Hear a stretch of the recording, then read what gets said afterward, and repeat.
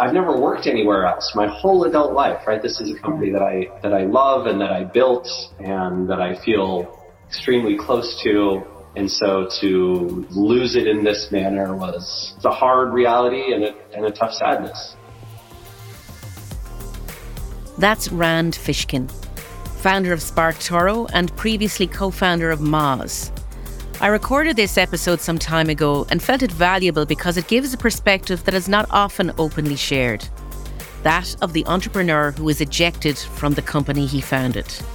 We talk about transparency, MVPs, EVPs, services versus product businesses, his book, Lost and Founder, and more. Rand is a gentleman. He is someone you will always want to meet in person for a significant conversation, and I am honoured to have interviewed him. I'm Finola Howard, intuitive marketer, your host and founder of How Great Marketing Works. I believe that every business has a story to tell because that's how the market decides whether to buy or not. And your story has to resonate with who you are and with the people you want to serve. And this podcast is about helping you reach the market in a way that feels right to you. So if you're an entrepreneur with a dream you want to make real, then this is the podcast for you, because great marketing is your truth shared. Well, I'm aware of Rand for a very long time. And the reason that I'm aware of Rand, for a couple of reasons, which is many people have, is his Whiteboard Friday series and for Moz, but also the fact that he has taken something that scares people, which is technology, and he's added something very human to that.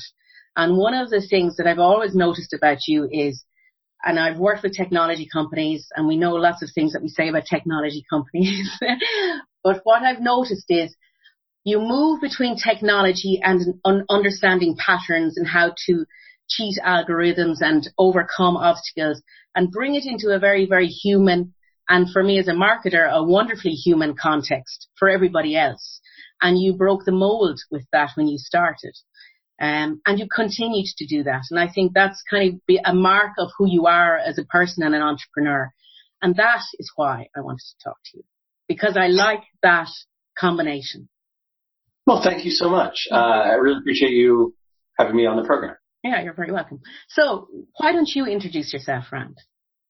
I'm Rand Fishkin. I am probably best known as the founder of Moz, which is a software startup here in Seattle, Washington that has tens of thousands of customers and about $50 million a year of revenue and maybe around 160 employees.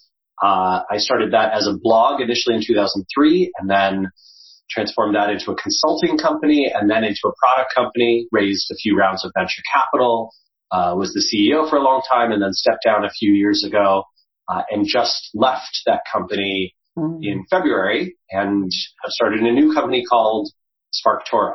I'm also the co-founder of inbound.org, and I do a lot of speaking and traveling all around the world, including a number of events in Ireland over the years and a bunch in the UK and Europe. And of course, I have a new book out, Boston Founder, Painfully Honest Field Guide to the Startup World. And it's been fun sort of getting that story told and having that catharsis of, getting thousands of people to read about it and empathize and also hopefully get a lot of tactical value from the things that I went through, that we went through, as well as, to your point, feeling like they're not alone. Yes. Right? That we all, entrepreneurs almost universally, struggle mentally and emotionally, and many of us physically, and that we are not the way, people like Mark Zuckerberg or Elon Musk are portrayed, that, have no weaknesses and focus only on the business and have this, sort of odd, geeky hyper masculinity that can come off as very inhuman. But that in fact, most of us are people and most of us fail. Most of us fail pretty hard, right? The survival rates for a tech startup Let's take a moment for that one. Because what I'd like to do, because by way of encouragement for people, you started very small. You started a business with your mom, which is already amazing, okay? But you started a simple services businesses in web development. So tell us a little bit about that really quickly, because I know I want to move you through each stage, but I think it's really interesting for people to know you can start this small and grow to where you've gotten to. Well, I mean, we started negative. So I dropped out of college in 2001 and started working with my mom, Jillian, who's the co-founder of Moz. Yeah. And we, over the next 4 years, accumulated almost $500,000 of credit card debt, credit card and bank loans and some equipment loans and other stuff. But it got so bad that you can read about it in the first chapter of the book. We had debt collectors coming after us, which is guys with tattoos. Yeah. So over the course of the next few years, as I built that SEO Moz blog and we transitioned to be an SEO consulting company, we were able to dig ourselves out of that debt and pay it back. But it was definitely an extremely hard. But what was interesting 7 years. What was interesting for me in reading about this is that the trigger to move you out of that space was a blog, was something that you were passionate about and you wanted to do different. And it was a sideline project. Yeah. And that, for me, because when I work with clients and when I work with people, and even in my own experience as an entrepreneur, I find that things emerge as you take each step forward that are indicators of where the most obvious step is. I mean, I'm a marketing strategist, so I believe in vision and taking, what are the actions you take to bring the vision to reality. But there is a part of that journey that has to be about listening and watching. And I love that you moved the business from where it was, which was service-based, and something that you tried, and that there was a glimmer there of something that you could explore that then transformed your company. Yeah. What made you realize that this was something that could move? Well, a lot of our web design and development clients and traditional marketing clients had trouble paying their bills, and we had trouble getting them to close, to sign. And in SEO, it was the opposite. We were finding that all of our customers were actually paying their bills on time, and they were seeking us out. We didn't have to go pitch them. So I think that combined with the fact that we had all this debt and that any dollars coming in the door we were just desperate for, that's really what led us. Yeah. So your customers taught you where you should be. Yeah. Well, and I think, it is almost definitely the case that there were plenty of customers that we could have gotten in this other sector. It's not like, web design and development went away. In fact, I would say it was probably a much bigger industry than SEO was. I think that the reality was just that we were providing unique value. We were standing out in the SEO field, and we were nobody special, nobody interesting in this other field. But you were somebody special and somebody interesting because you were doing something different. In web design and development, but in SEO you were doing. I don't think we were doing anything special. In SEO you were doing something different. In SEO you were doing something different because you weren't hiding the knowledge. That's exactly right. Yep. Yeah, I think the reason for the naming convention SEO Moz is because Moz harkened back to this sort of open source movement, right? Making everything open and available, transparent and accessible. And I wanted to do that for the SEO world, which has always been very closed and insular up until that point. And that has certainly attracted a lot of customers for us. And to come back to my description of you, right? You had this expertise in the technology and SEO and stuff. But I would propose, or like to discuss with you this idea that it was your human side that formed the difference. Yeah, well, so I think what's really interesting there is I didn't have much expertise, right? I got into the field in late 2002, early 2003. It was not that I was one of the best practitioners or all that very smart at it.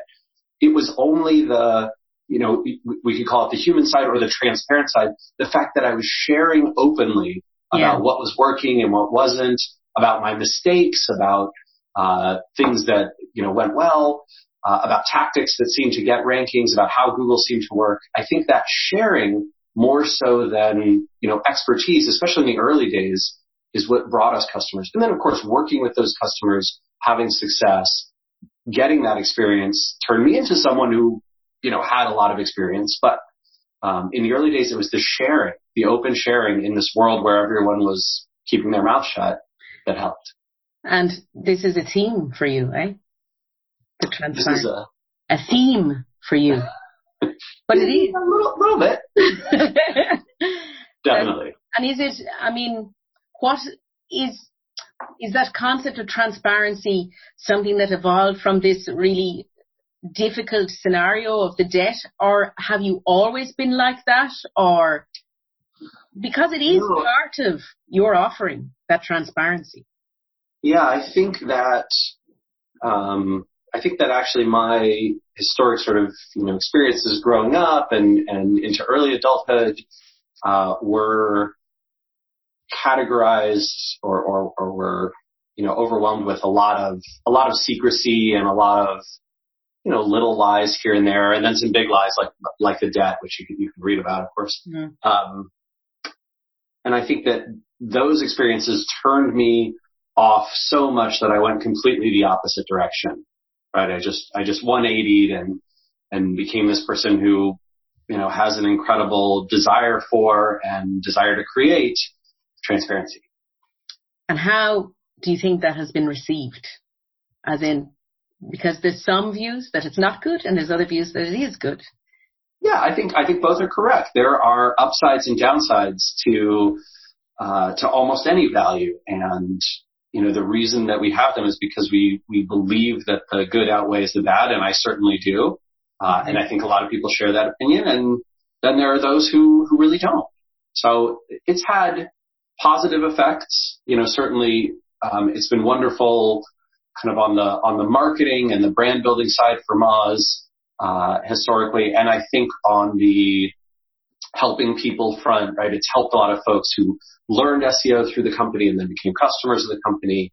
But it's also had some negatives. I wrote about in the book, how we had plenty of investors who, would read my blog and they'd read about how I wrote about pitching and that sort of thing. And they'd say, look, we don't want anything to do with you, and I better not read about this on your blog. So it has positives and negatives. But when that happens, how do you feel when that happens? Do you just push it aside and say, we will find the right match, and it's always to find the right match? And you have faith that exactly right. I think it's a self-selecting bias that works tremendously in our favor. And this is also true for employees. Okay. I think that, we've had plenty of employees over the years who've been somewhere between uncomfortable and very unhappy with my level of sharing. And I think that's actually a sign that probably we weren't a great fit. Well, what are they uncomfortable about? Uncomfortable about sharing internal discussions, especially when there was contentious issues. Uncomfortable with sharing missed dates or deadlines or mistakes that we've made, especially when it was their team that they feel like got the blame for something. So that's been a hard word. You have this experience, I'm sure, right, where you work with a contractor or you work with someone on your team and they sort of let you down, and maybe you didn't describe things well, or maybe the project was set up for failure, or maybe there was some structural elements there that led to it.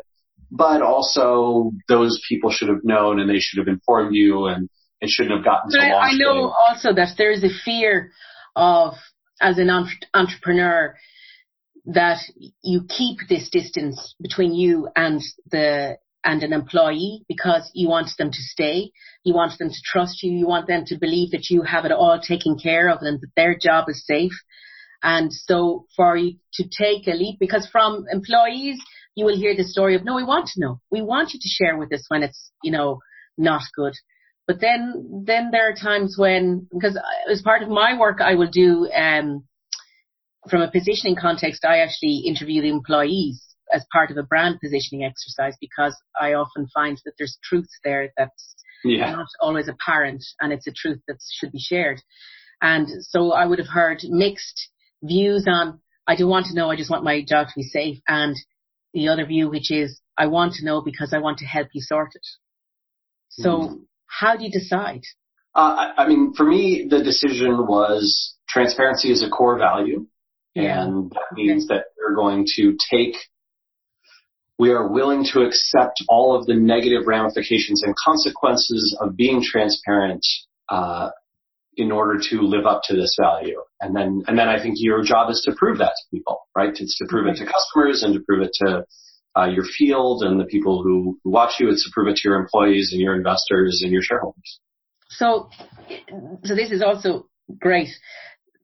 It also interests me when we are thinking about developing a product or a service, or, when we're offering something that is possible, because you speak so knowledgeably and passionately about this idea of transparency, that in helping another entrepreneur, isn't it possible then that who we are as a person is also the ingredient to our USP for our business, not just what we do?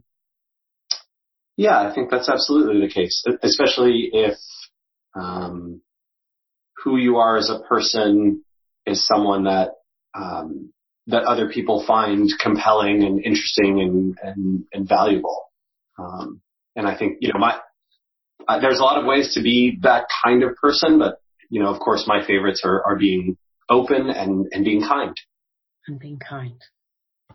That's really good. Okay. So, okay. I like this. Let's just poke at this again.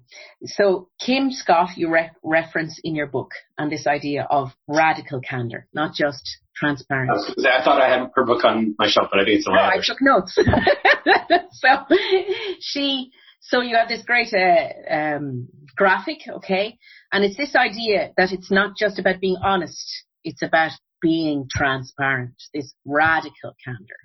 Yeah. To take it to that end, to that degree, that it's not just because being honest gets you off the hook, but being transparent, no, it's a lot tougher, eh? Yeah, I think honesty is simply telling the truth. Transparency is digging into the how and the why, and then exposing that fully, even the uncomfortable parts, the parts that you don't want to share, the parts that no one asked you about.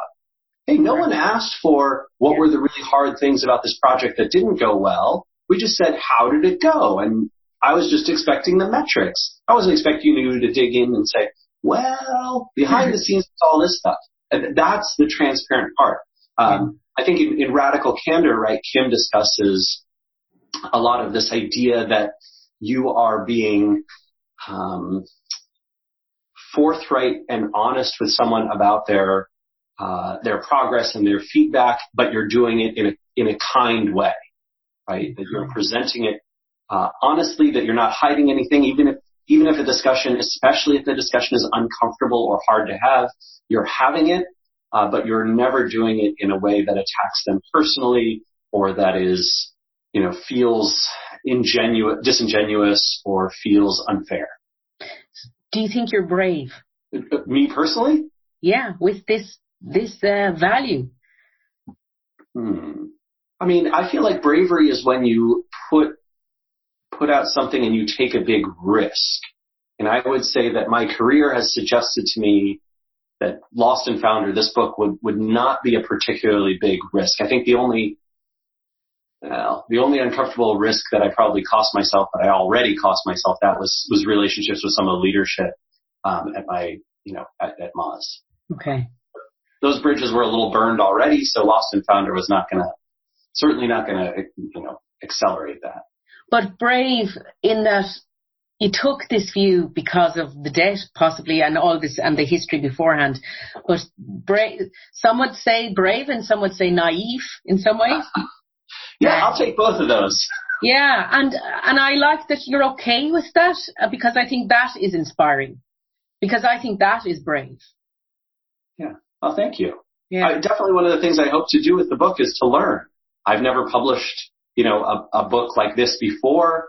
I had no idea what the experience would be like, and so far, it's been really extraordinary. I'm very thankful. Yeah, it's wonderful. It's wonderful, and I recommend it highly. Thank you. Okay, so let's move really quickly to your last day, and you have last day at Moz, and you mention on your last day, if you were to rate it at 0 that you were being dragged out screaming, or 10, 0 out of 10, and the 10 would be that, everyone loving you as you leave. And you rate it. And it's funny because as I read each word, I was waiting, and then I was shocked because you said 4. Oh, 4 is not terrible. It's almost 5. You know, Okay. almost right in the middle. It's closer to being dragged out screaming, you know. Yeah, I would say. Well, it was not a wholly positive experience. You know, certainly. I mean, this is a company, right, that I've never worked anywhere else my whole adult life, right? This is a company that I love and that I built and that I feel extremely close to. And so to sort of lose it in this manner was, really. Can you explain that painful. to people, the losing it bit? So what has happened? Oh, sure. So I mean, I talked about this very briefly in the blog post, and I think I didn't get into it in the book, but I basically had some personal and professional conflicts with the leadership at Moz, and I think when that happens and you're not the CEO, you tend to be the person who leaves. And so, we sort of settled on some terms, and and Moz was actually, very generous to me with a severance package. But I mean, that's a deep, it's a hard reality and a tough sadness. Yeah. So another thing that you mentioned, and one thing that I talk to people about a lot, is this: as you grow a business, because you just mentioned the CEO thing, as you grow a business, one of the things I get people to do is to kind of draw this ladder and to understand where you are at each point. And one of the key learnings for me is, and for a business, is that you must be a different person at each stage, because what it takes to take the business to the next stage is something fundamentally different than what it takes to start a business. And you actually allude to this in your book, and you talk about the CEO and vision. And the CEO is not, the founder is not necessarily the person who can bring the vision to life. Yeah, it's an interesting conundrum. So it does tend to be the case that the most successful venture-backed and bootstrapped technology companies are founder-led, meaning that the founder or founders are still the CEOs. I think you could name one of a dozen any famous examples. It's almost always the founder and the CEO. But that being said, I think that in the case in many cases where the CEO is replaced, there's a sense from the investors or the board of directors that maybe the CEO doesn't have the ability to take the company to where it needs to go in terms of growth or management or leadership. In my case, that was not exactly what happened. So I voluntarily stepped down. I told my board of directors that I wanted to no longer be CEO and that I wanted to promote my longtime chief operating officer, Sarah, to the role. And I did that because I was at the time, and I wrote about this in the book. I know. At the time, was depressed, had depression, and felt and knew that was negatively affecting the company and a lot of my executive team and the people around me, and that it was an unhealthy dynamic. And I think I hoped as well that I could overcome this, this huge sort of life overwhelming problem by stepping back. And my board of directors was very supportive. Brad said, "Hey, if this is a change you want to make, we can make it, we can make it really soon." And so I think we decided, we talked in late 2013 and we made the change in early 2014. And it was not. What you mentioned about was also that you were no longer doing the things that you loved. Yeah, I think that is definitely true, and that had been true for a long time. But I think that's something I'm relatively comfortable with. Spark Toro is a great example. You mentioned when we started the call, I've been doing this for 3 months now. Gosh, has it really been that long? And I realized I've barely done any of the work that I love. Most of the work is setting up taxes, accounting, payroll, finance, finding a good attorney, getting all the trademarks. I don't like any of that stuff. None of that is fun for me, but that has been literally, 90% of my work has been whatever operations and setup work for the last, 85 days. Yeah. There you go. Okay, so what is your relationship now? Because I saw that you had a Whiteboard Friday for Moz today. So what is your relationship now with Moz? Yeah, I sort of wondered about that. So I think I filmed maybe 9 or 10, Whiteboard Fridays before I left, and with the marketing team, and just said like, hey, whenever you want to publish these. So I didn't actually know that this one was coming out today. I'm still the chair of the board, chairman of the board of directors at Moz.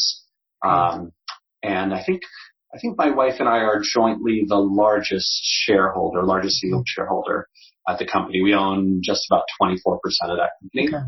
And then I also, occasionally will contribute for them. I was working on a product for a long time, even after I left, called Link Explorer, that came out just a couple weeks ago. And, really enjoyed working with that team. You're still very connected to this thing that you created, or this entity that you created.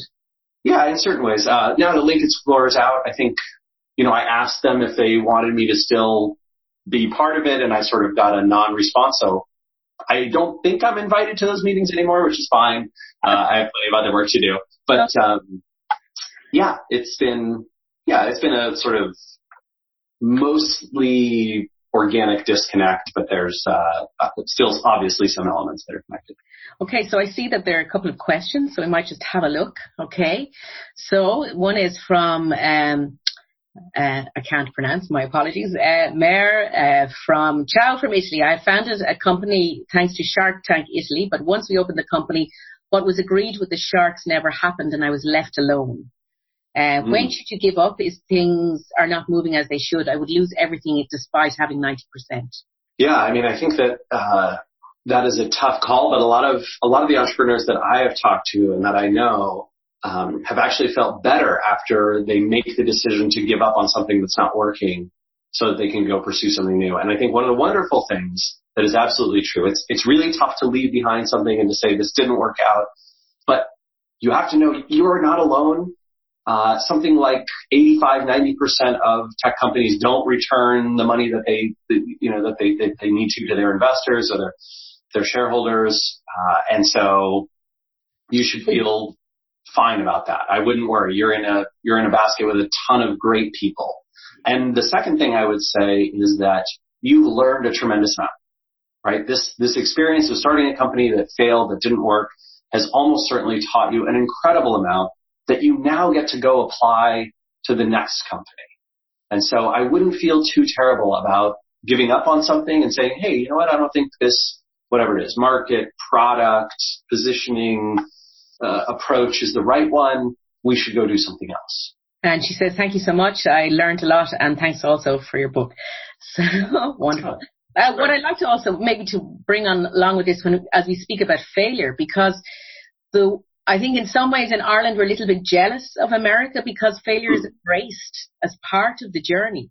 And here there is a lot of shame and hiding around this whole concept of failure. It's not equated with learning, it's equated with failure. Failure is equated with failure. Well, the United States does a tremendous number of things really wrong. And there are, the list of things that I am jealous of Ireland and of many European countries about is so long. But I do think from an entrepreneurial standpoint, this cultural comfort that Americans have with failure and with trying again and, with falling down and getting back up, I think that probably more than most anything else contributes to the entrepreneur culture, and the successes that have happened in the country. And so I certainly urge folks, even people who are not entrepreneurs, to try and adopt that, to try and say, oh, did you fail once and then you tried it again? Bravo. We are so proud of you, right? And we support you. And I think doing that, no matter whether it's an entrepreneurial venture or whether it's, a failed relationship or, a failed, job interview or, a failed attempt at making great brisket, whatever it is, right? There's a wonderful, wonderful thing that says, hey, we've all been there. we accept your failures. Don't worry about it. You learned. You're going to make it, great next time. We'll have to learn that, Rand, because there are few people who will. It's not in our DNA. So we will have to learn that. We're good at learning, by the way. Okay, so I want to do really quickly because I know I want to move you on. So you mentioned why the startup world hates services business and why you shouldn't. So, and I remember myself, we going to funding agencies here about developing a product, and there is a complete reticence, and it's definitely born also in Silicon Valley. There's a complete reticence towards services businesses, absolute reticence. And you, in your book, you've done some numbers first, and this is the other thing I like about you. You actually bring the numbers and the patterns into reality. So, talk to us about that. Services versus products. Also, even funding in this country is not for services businesses. Yeah, and I think that's true in the United States as well. There's almost no funding for services businesses. But the beautiful thing about services is if you do it right, it self-funds, right? You don't need an office. You don't need to hire anybody. You're the consultant, right? And you go out and do the work and you make the money. And then if you want, you can hire another person and bring them on, and everyone sort of pays for themselves with the work that they do. So services businesses often don't need a big upfront investment. And the beautiful part about a services business is it provides a lot of value. There are a lot of people who desperately need that help. You learn a tremendous amount as a services business, and that can be, if you want, that can be used in the future to build product. And I think a lot of great B2B, especially a lot of great product ideas come from, repetitive manual work that's done over and over, as part of consulting. Yeah. And then, the other thing that I would say is that in services businesses, most of the time, the partner or partners who start it own 100% of that business because there's no investors. And they also own their future. If they want to, hey, we're making a lot of profit this year. Well, why don't we pay ourselves more? They can do that. Hey, this thing is growing a lot. Why don't we invest in growth and then we can sell it. And when you sell it, you get 100% of those sales. Yeah. Right. In a lot of it, investor-backed situations, you might say, oh, hey, we're growing like a weed. We have an offer to sell for $10 million. Oh, but we raised $4 million at a 2x preference. So the investors, if we sell for 10, the investors get $8 million, and then they get their percentage of the company, which is 30%. So they're going to get, $8.7 million, and we're going to get 1.3 to split between us. That's not particularly appealing. I make, a quarter of that every year. Why would I sell out for that? So really, really different sorts of equations, and considerations. And product is not this beautiful savior. It's just what investors like to see because that's where they tend to make money. But I like this, that you're bringing people's awareness to these facts. You know what I mean? Because often, again, you hear this all the time. As an entrepreneur, you're working mostly in your business instead of on your business, and try to get to think about being on your business. And this idea of, you also go in about this in one of your chapters, Beware of the Pivot. This idea of choosing wisely at the start, and even thinking from the very beginning of where you want to take the business. So not allowing the market or customers or outside influence to dictate your path, that you can choose the path now, especially because of the fact that people have been there before, and entrepreneurs do share. We do share, as you said, sometimes over alcohol. Or coffee, or whatever it is, right? Okay. So, again, tell me a little bit more about the Beware of the Pivot.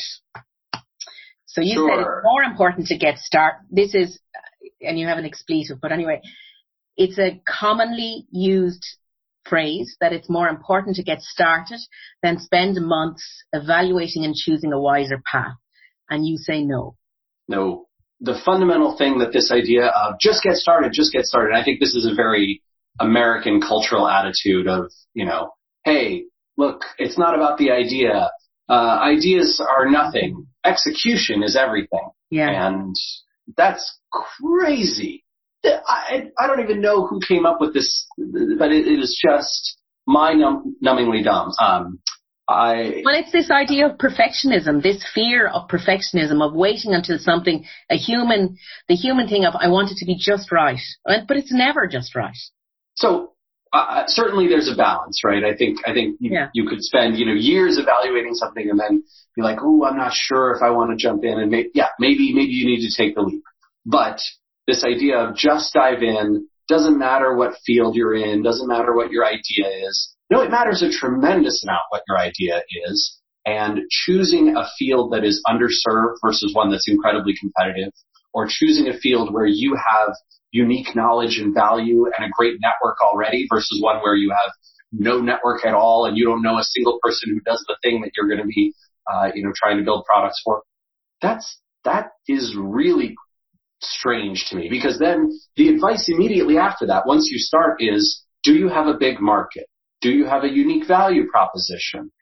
Do you have some competitive advantage? How are you going to scale? How are you going to get a low cost of customer acquisition? All these things that imply that you should have had these built into your idea.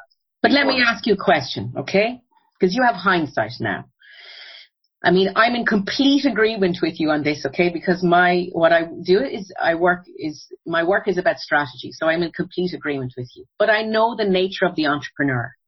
Mm-hmm. And I want you to cast your mind back to when you started and that frantic time when you were do, and head down to get things done.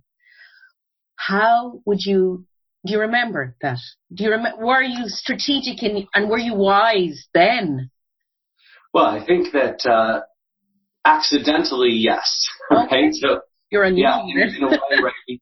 We picked a market that was growing rapidly, that was underserved, where we could provide unique value. And I think that, we didn't see it that way. We didn't, I wish I could have read that chapter in my own book and sort of had this, I should think about it this way and I should consider these things. But instead we just went with it because there were paying customers there and there were no paying customers in the other place. Okay.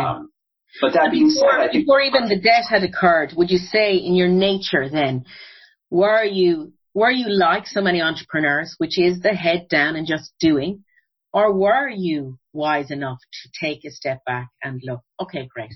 No, my God, I was in my 20s. I mean, just everything, all the mistakes possible. The one thing I want to add on this is just that when you start a business, your idea tends not to improve, at least not very much, right? The thing that you're doing, whatever you're building, the market you're serving, what you're trying to build, you refine it and get better, certainly, but execution, your ability to, execute on that roadmap to get better at marketing and sales and operations and product creation and all these things, that improves dramatically. So execution is something where I think you can start low, but if your idea is great, you will be carried forward on the strength of that idea. Okay. If, however, you start with a bad idea, you could get great at execution and still not end up anywhere. And that's where a lot of startups, certainly, a lot of tech startups in the U.S., I think that their fundamental idea just isn't that great, but they got started. Okay, so idea and kind of positioning first. So, which leads me to my question around the lovely term from the US also, and much embraced everywhere, much embraced everywhere. In the building that I'm in, Rand, it's a tech and innovation building. So the whole idea of MVP is everywhere, right? Minimum viable product, okay? Yeah. Your thoughts. What are your thoughts? Your thoughts. Oh, what are my thoughts? I mean, it's what we're talking about, but I'd like to talk about it. So for a very early stage company, one that barely exists or doesn't exist yet, I think the MVP model works beautifully, right? You build something that's barely functional, that's just sort of the smallest version of what's still useful and usable, and then you share that with a lot of people who are potential customers, and you get feedback, and then you iterate. I think that works fine. In fact, I think that's a really beautiful way to go. Where it breaks down, where I think it's a terrible idea, is when you have a large market already or a lot of people paying attention to you.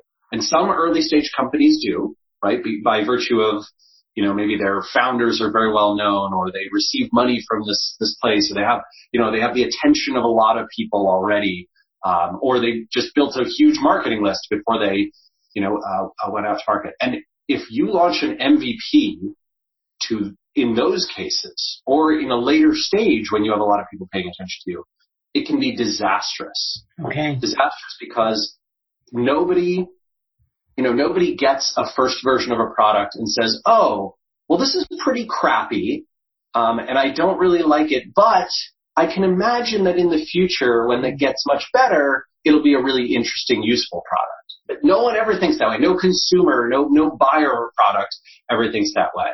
Instead, they think, this is crappy. This company must be crappy. They make terrible things. Not interested. Next. Right? You can really burn your reputation by launching MVPs and then iterating and learning rather than privately, keeping that quiet, right? And doing the private beta thing, which is sort of like what early stage companies do, where you show it individually to a number of people and you get their feedback and then you iterate until those people are saying, wow, this is incredible. This is exceptional and I can't live without it. When is it available? I want to tell all my friends about it. Okay. Now launch that. Your results will be much, much, much better. And so that's why I argue for the exceptional viable product, the EVP, over the MVP. Excellent. Okay. So this is what we've been talking about are some of the issues and some of the things that you've shared wonderfully in your wonderful book. I'll give you the plug, right? Lost and Founder. And I'm really enjoying it because it's such a nice, it's an easy read. You write as you speak. Oh, thanks. Yeah. Really nice. So then, okay. So, and I wish you every best for this. I want to talk now about Spark Toro. And I know that you've written a blog post about also because my, love in marketing, my love is marketing, but one of the areas of marketing that I love most is brand. So you decided to call your new business Spark Toro. Tell us about that. Oh, sure. Do you mean specifically about the name? Yeah, well, tell us, you started the business because I think it's interesting where you progressed to because you have done again. You've identified an emerging market that is very, very interesting. It's also interesting in the context today of GDPR and things like, because I think this area is going to explode. You picked perfectly. So let's talk about this because it's the area of influencer, audience insights, influencer marketing, all of this area.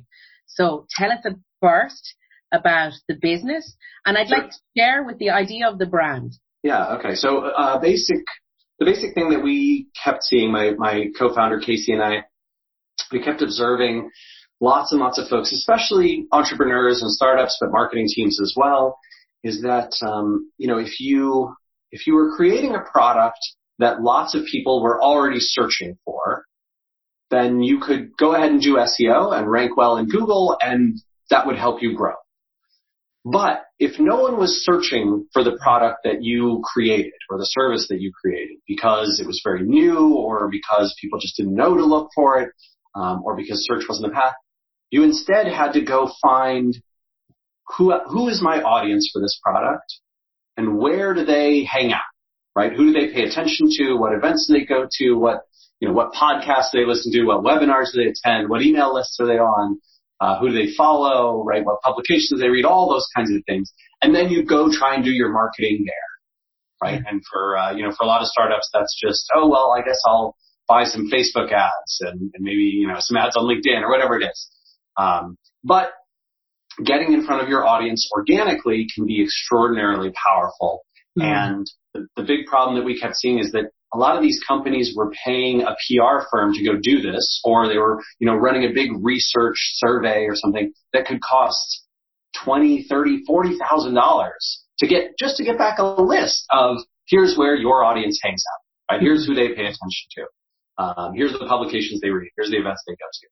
And we thought and a lot of the agencies, we talked to a ton of the agencies who do that work, and it's slow and manual work that they're just Googling around and trying to find all these things and go to these networks.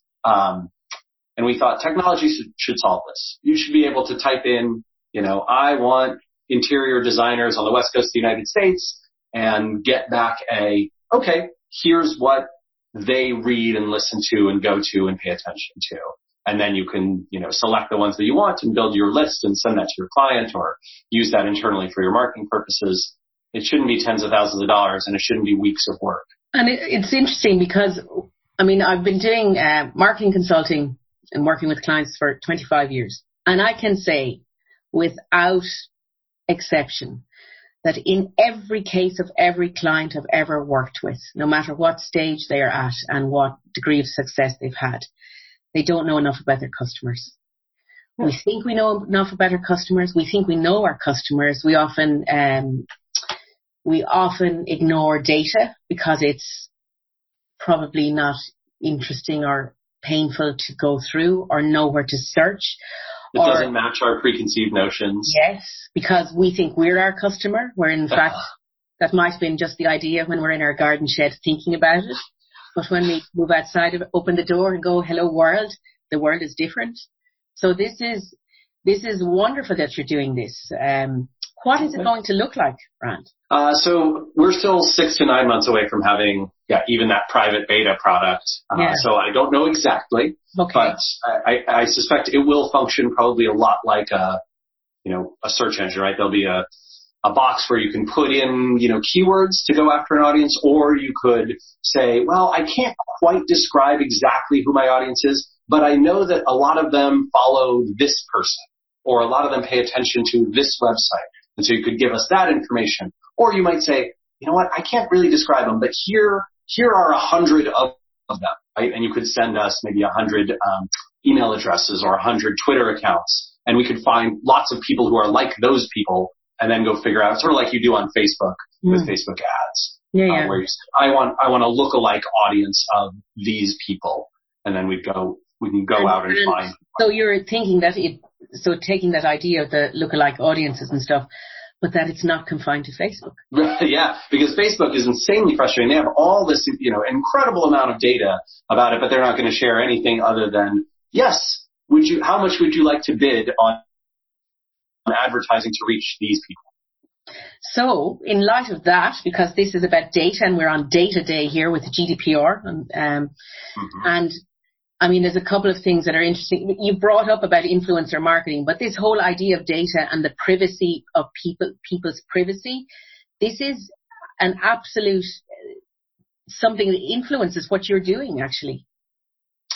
Yeah, we're not entirely sure to what extent it will directly impact what we're doing, but I think that it will impact the market in such a way that potentially the value that we can provide becomes greater because people just need some alternatives. I think, my feelings on GDPR are, I think there are a few small good elements of it that actually provide some protection, right? The ability to, request that a company, hey, what information do you have about me? And can you please delete all that information? I think that's great.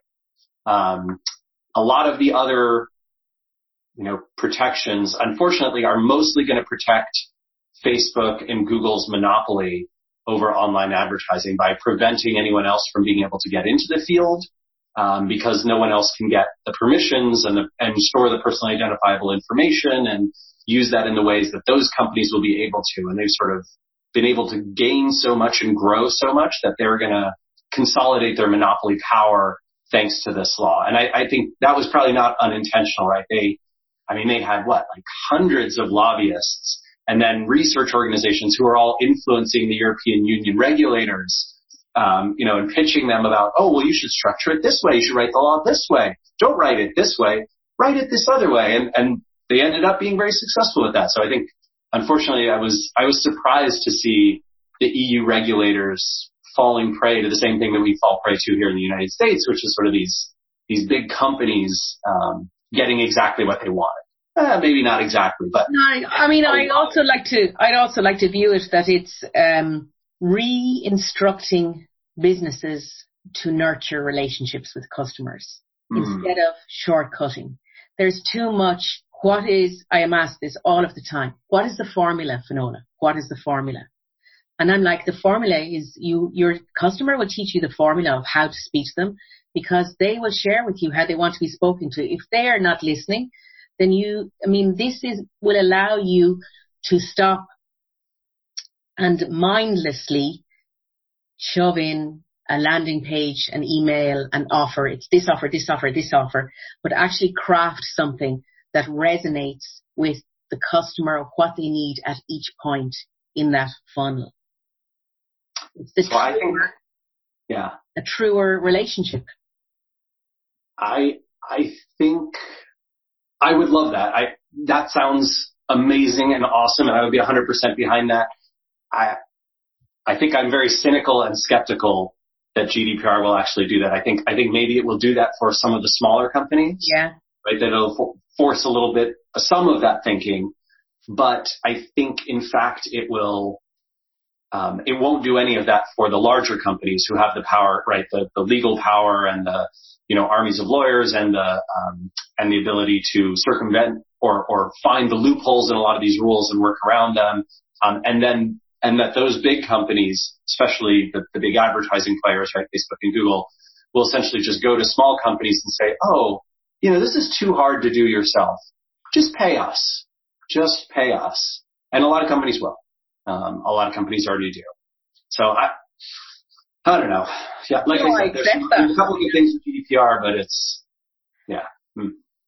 I'd like to think that with developments like this, that we're starting to become more aware, and we have become a bit more aware of how we've been manipulated and our data has been manipulated.